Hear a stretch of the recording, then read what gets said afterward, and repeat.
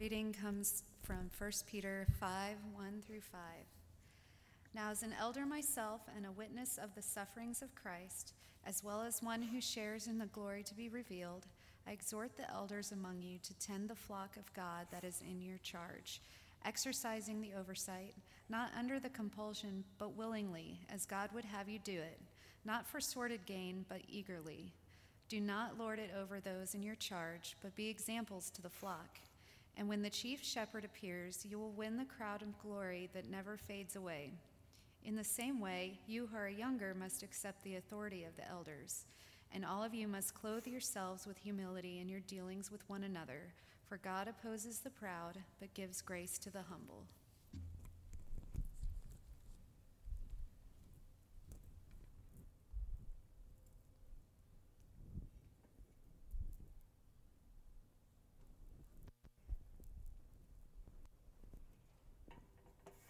There's a lot of moving parts here, so if you'll give me a quick moment. There we go. Thanks. Before I begin, I just want to share with you that John and I tomorrow are leaving for Kansas City, and Adam Hamilton, who many of you have studied some of his works and readings, he is having a leadership institute for United Methodists. And the whole entire institute is on learning more about LGBTQ, the concerns that we have, the issues that are within our church. We go representing this church,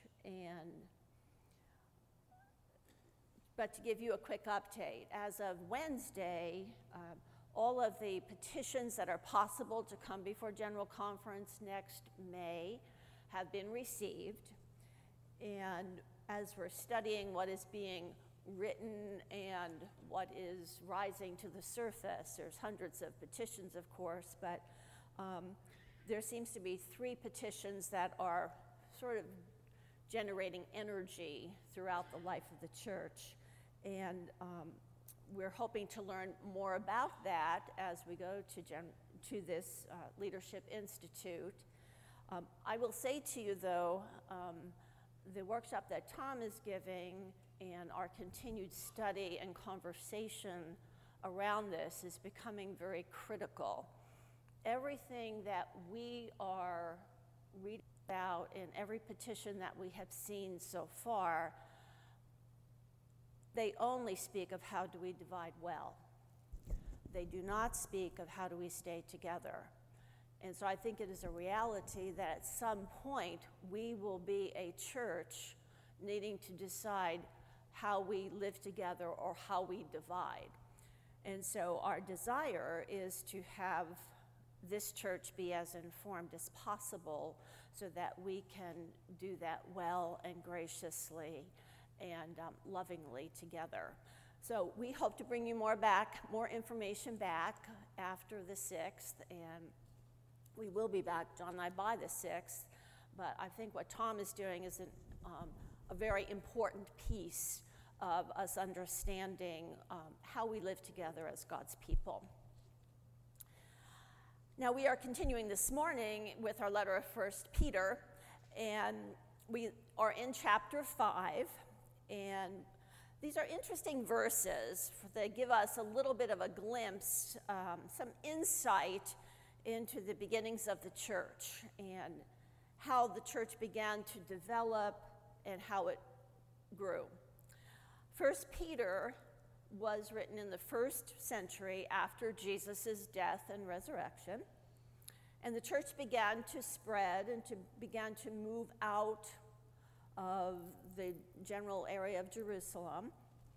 And along with that, there started to be established in local congregations some structure and some ways of working together as a church. And along with that, there were instructions for leadership that started to develop about how Christians live together. And this is part of what the passage this morning is about, that there are now elders in the church, and particularly The church elders were of great significance at that time because they were the leaders of the local congregation, and they were folks that were to administer and they were to watch over the service of the church. An elder, for example, would assure that the giving that was offered, that it would go to the poor, that it would go to those in need, and they oversaw the work of the church each day. They were, as we hear from Peter, to be wise. They are to be faithful. They are not to lord power over anyone. But above all, they were to be examples of humility. They were to love the people of the church. Now, Peter, in his writings, begins with the elders, but he very quickly moves to the entire community of faith. And he uses a phrase that I found really interesting that we'll focus a bit on this morning. And he says, you all are to clothe yourselves in humility. Clothe yourselves in humility. Now, humility it's a Christian virtue. Obviously, Peter believed that it was of great importance in the ways that the church lived together, how we live out our faith day to day. And so he says, clothe yourself in humility. Dress yourself in this virtue every day. Wear humility as you would wear outer clothing. Use this humility as a mark of your faith. In humbleness, you are a follower of Jesus. And I thought about this throughout the whole week, and I do believe that it probably is a value or a virtue in our culture that we typically don't go to, and we typically pretty much don't value. We value in this country personal pride, accomplishments, bragging, getting credit, getting ahead, making a name for ourselves, rather than a sense of humbleness, perhaps even being unnoticed. I think we are more likely to say, I'm really awesome at being humble, than we are to say, I am a person, and live that out in our daily lives. But humility, if we understand it correctly, is a virtue, it is a way of life, it deepens our faith. In our humility, I think it helps us to live a healthy and a balanced spiritual life. There's a 14th century Flemish theologian, John, no, my Flemish is not too good, Ruysbroek. That's not even close, believe me. But he said humility, he said, it is an interior bowing of the heart and the mind before the transcendent majesty of God. It is an interior bowing of our hearts and minds before the one who created us. In other words, humility marks our rightful place in the universe. Okay? We are not God, but we are God's creations. We are creatures, not the creator. We fail, we sin, we are capable of immense evil. We are deeply and infinitely loved at the same time. And God sees the potential in every one of us. We are so little within the vastness of the universe, but we also have been given extravagant dignity. And so humility helps us to see ourselves for who we are, to realize our human condition, to our frailties, as well as our potential. For years, since the beginnings of the church, because one of the church desert fathers, very early in Christianity, was reflecting on life and humility, and he said this: in life we need two stones, On one stone, it must say, I am a worm. On the other stone, it should say, for me, the universe was made. And both are true. Humility reminds us that both are true. That human beings are made in the image of God, yet we always fall short. We always sin. We all are the poor and the lost. We all are the sinful and the needy. And we also are valued and loved and forgiven and blessed. We're this very strange mix of all of these things. And so when we realize that all of this is true for ourselves and for every other person on this planet, we begin to perhaps live a bit more compassionately toward one another.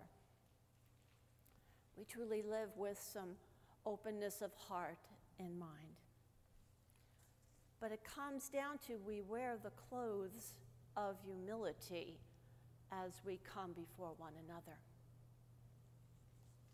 Now, I think humility is the attitude of our heart and our soul. And it reminds us each and every day that it is God who is at the center of the universe, not us.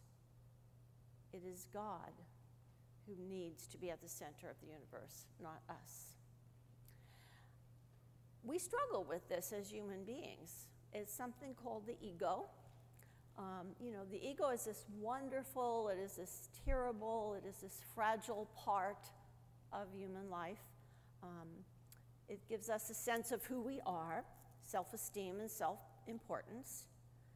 Your ego is how you think of yourself. It's part of your identity, how you consider who you are. A healthy ego is one that grows up and grows outward. It develops relationships, its meaning and purpose in life. It helps us deal with the problems and to solve things. It keeps us balanced as we talk with other people. An unhealthy ego causes a person to live too much out of themselves, too inward focused, very unbalanced. Now, when we think of this sense of humility and keeping God at the center, the ego is probably the main thing that kind of pushes God out of the center. In fact, some say that ego is an acronym, EGO. It is an acronym for edging God out. So if you think too much of yourself, ego, edging God out. And when we edge God out, we live in a very unhealthy place spiritually. We edge God out. So then we begin to see ourselves at the center of the universe. We see ourselves beyond what is normally an importance, but not too much. We see ourselves great rather than God. We lack that human perception, and we lack the humbleness. And then we start to abuse, we forget, we neglect others. We become more important than anything else. Humility is the heart of a healthy Christian faith. And it must be the center of everything of what we do, because it is always about God, not about us.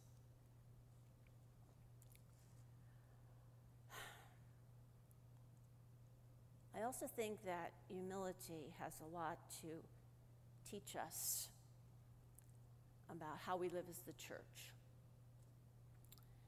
Humility helps us keep perspective about the work of the church and about the service of the church.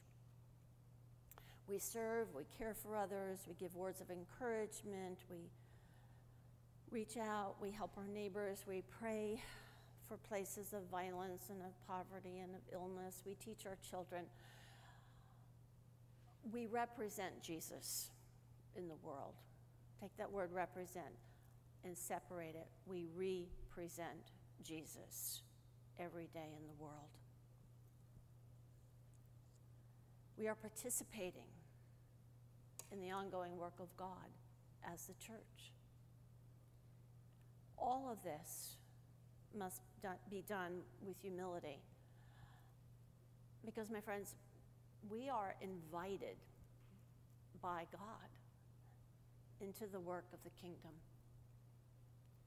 giving the hope of Jesus into the world. And we all know it's a terribly broken, hurting, divided world.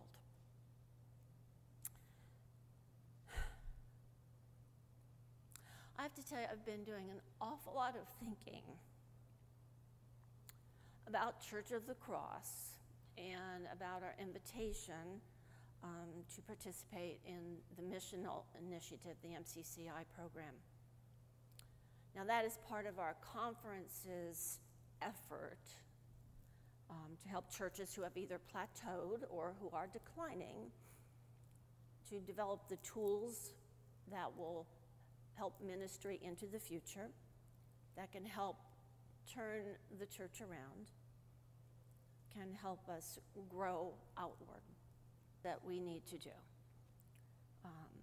That this church simply must start reaching out into the community.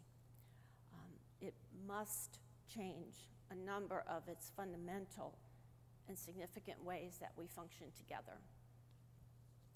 And if we don't, I truly believe this church does not have a future. It might take a lot of years, but we do not have a future if we don't start to change it around. But then a weird thing happened Friday evening when I was writing another sermon because I started rewriting it Friday night. Because I started thinking about humility.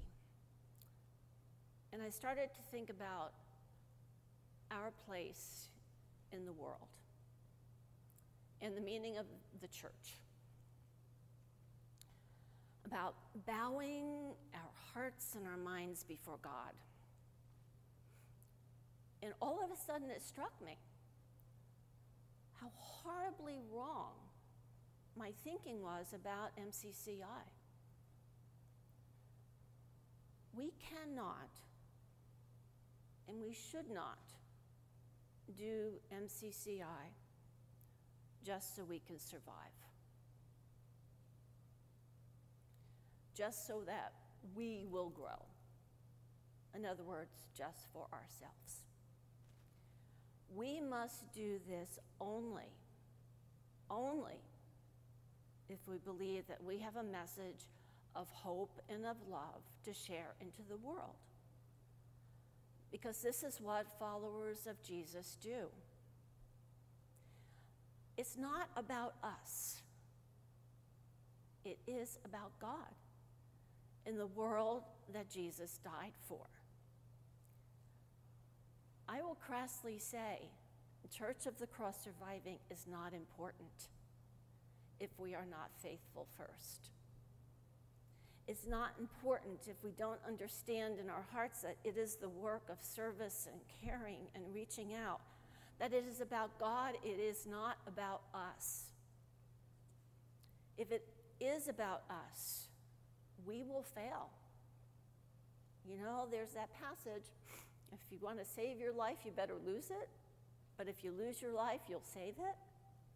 It is not about us. Humility reminds us that we are about something bigger than ourselves, more important than this building, deeper than what we can even begin to imagine. This is about God's work in the world. It's about God asking us, God inviting us to do the work that we're called to do. And it can't just be about our survival for the future. It must be about the world around us. This world that is being torn apart by hatred, divisions, somebody saying, well, gosh, you're in, but you're out. You're acceptable and you're not. We are watching in slow motion, my friends, death. Death through drugs and through guns and through poverty and through abuse. And we are sitting here serving ourselves? You know, if that's all we're about, don't come back next Sunday. Close these doors, because that is not what God is calling us to do. It is not about us. It is about humility and how we must believe that we are part of something greater than ourselves. We are part of the work that God gives to us. We are part of a hope that we can give into the world that can, in some small way, start to renew some lives. And we can only do our small part. But our small part, along with other small parts, being of God, is more than enough. But we must do it right. We have to do it with humility, with right purpose, with deep discernment, careful prayer. Let me repeat that. We have to do it with humility, right purpose, deep discernment, and careful prayer. You see, this isn't just another program we're going to follow for a couple of years to help ourselves. It has to be a reshaping of our lives together as the church. And I kid you not, it is going to take a lot of energy. It's going to take a lot of change that none of us are going to like. It's going to take a lot of commitment, a lot of time, and we're going to be saying to one another an awful lot. This is not about us. This is not about us. This is not about us. But it is about Christ being shared into the world. And we are part of that redeeming process if we work with God. Share with you, as I close, a quote from Oscar Romero, who a bishop of the Catholic Church, and he wrote this about participating in the kingdom.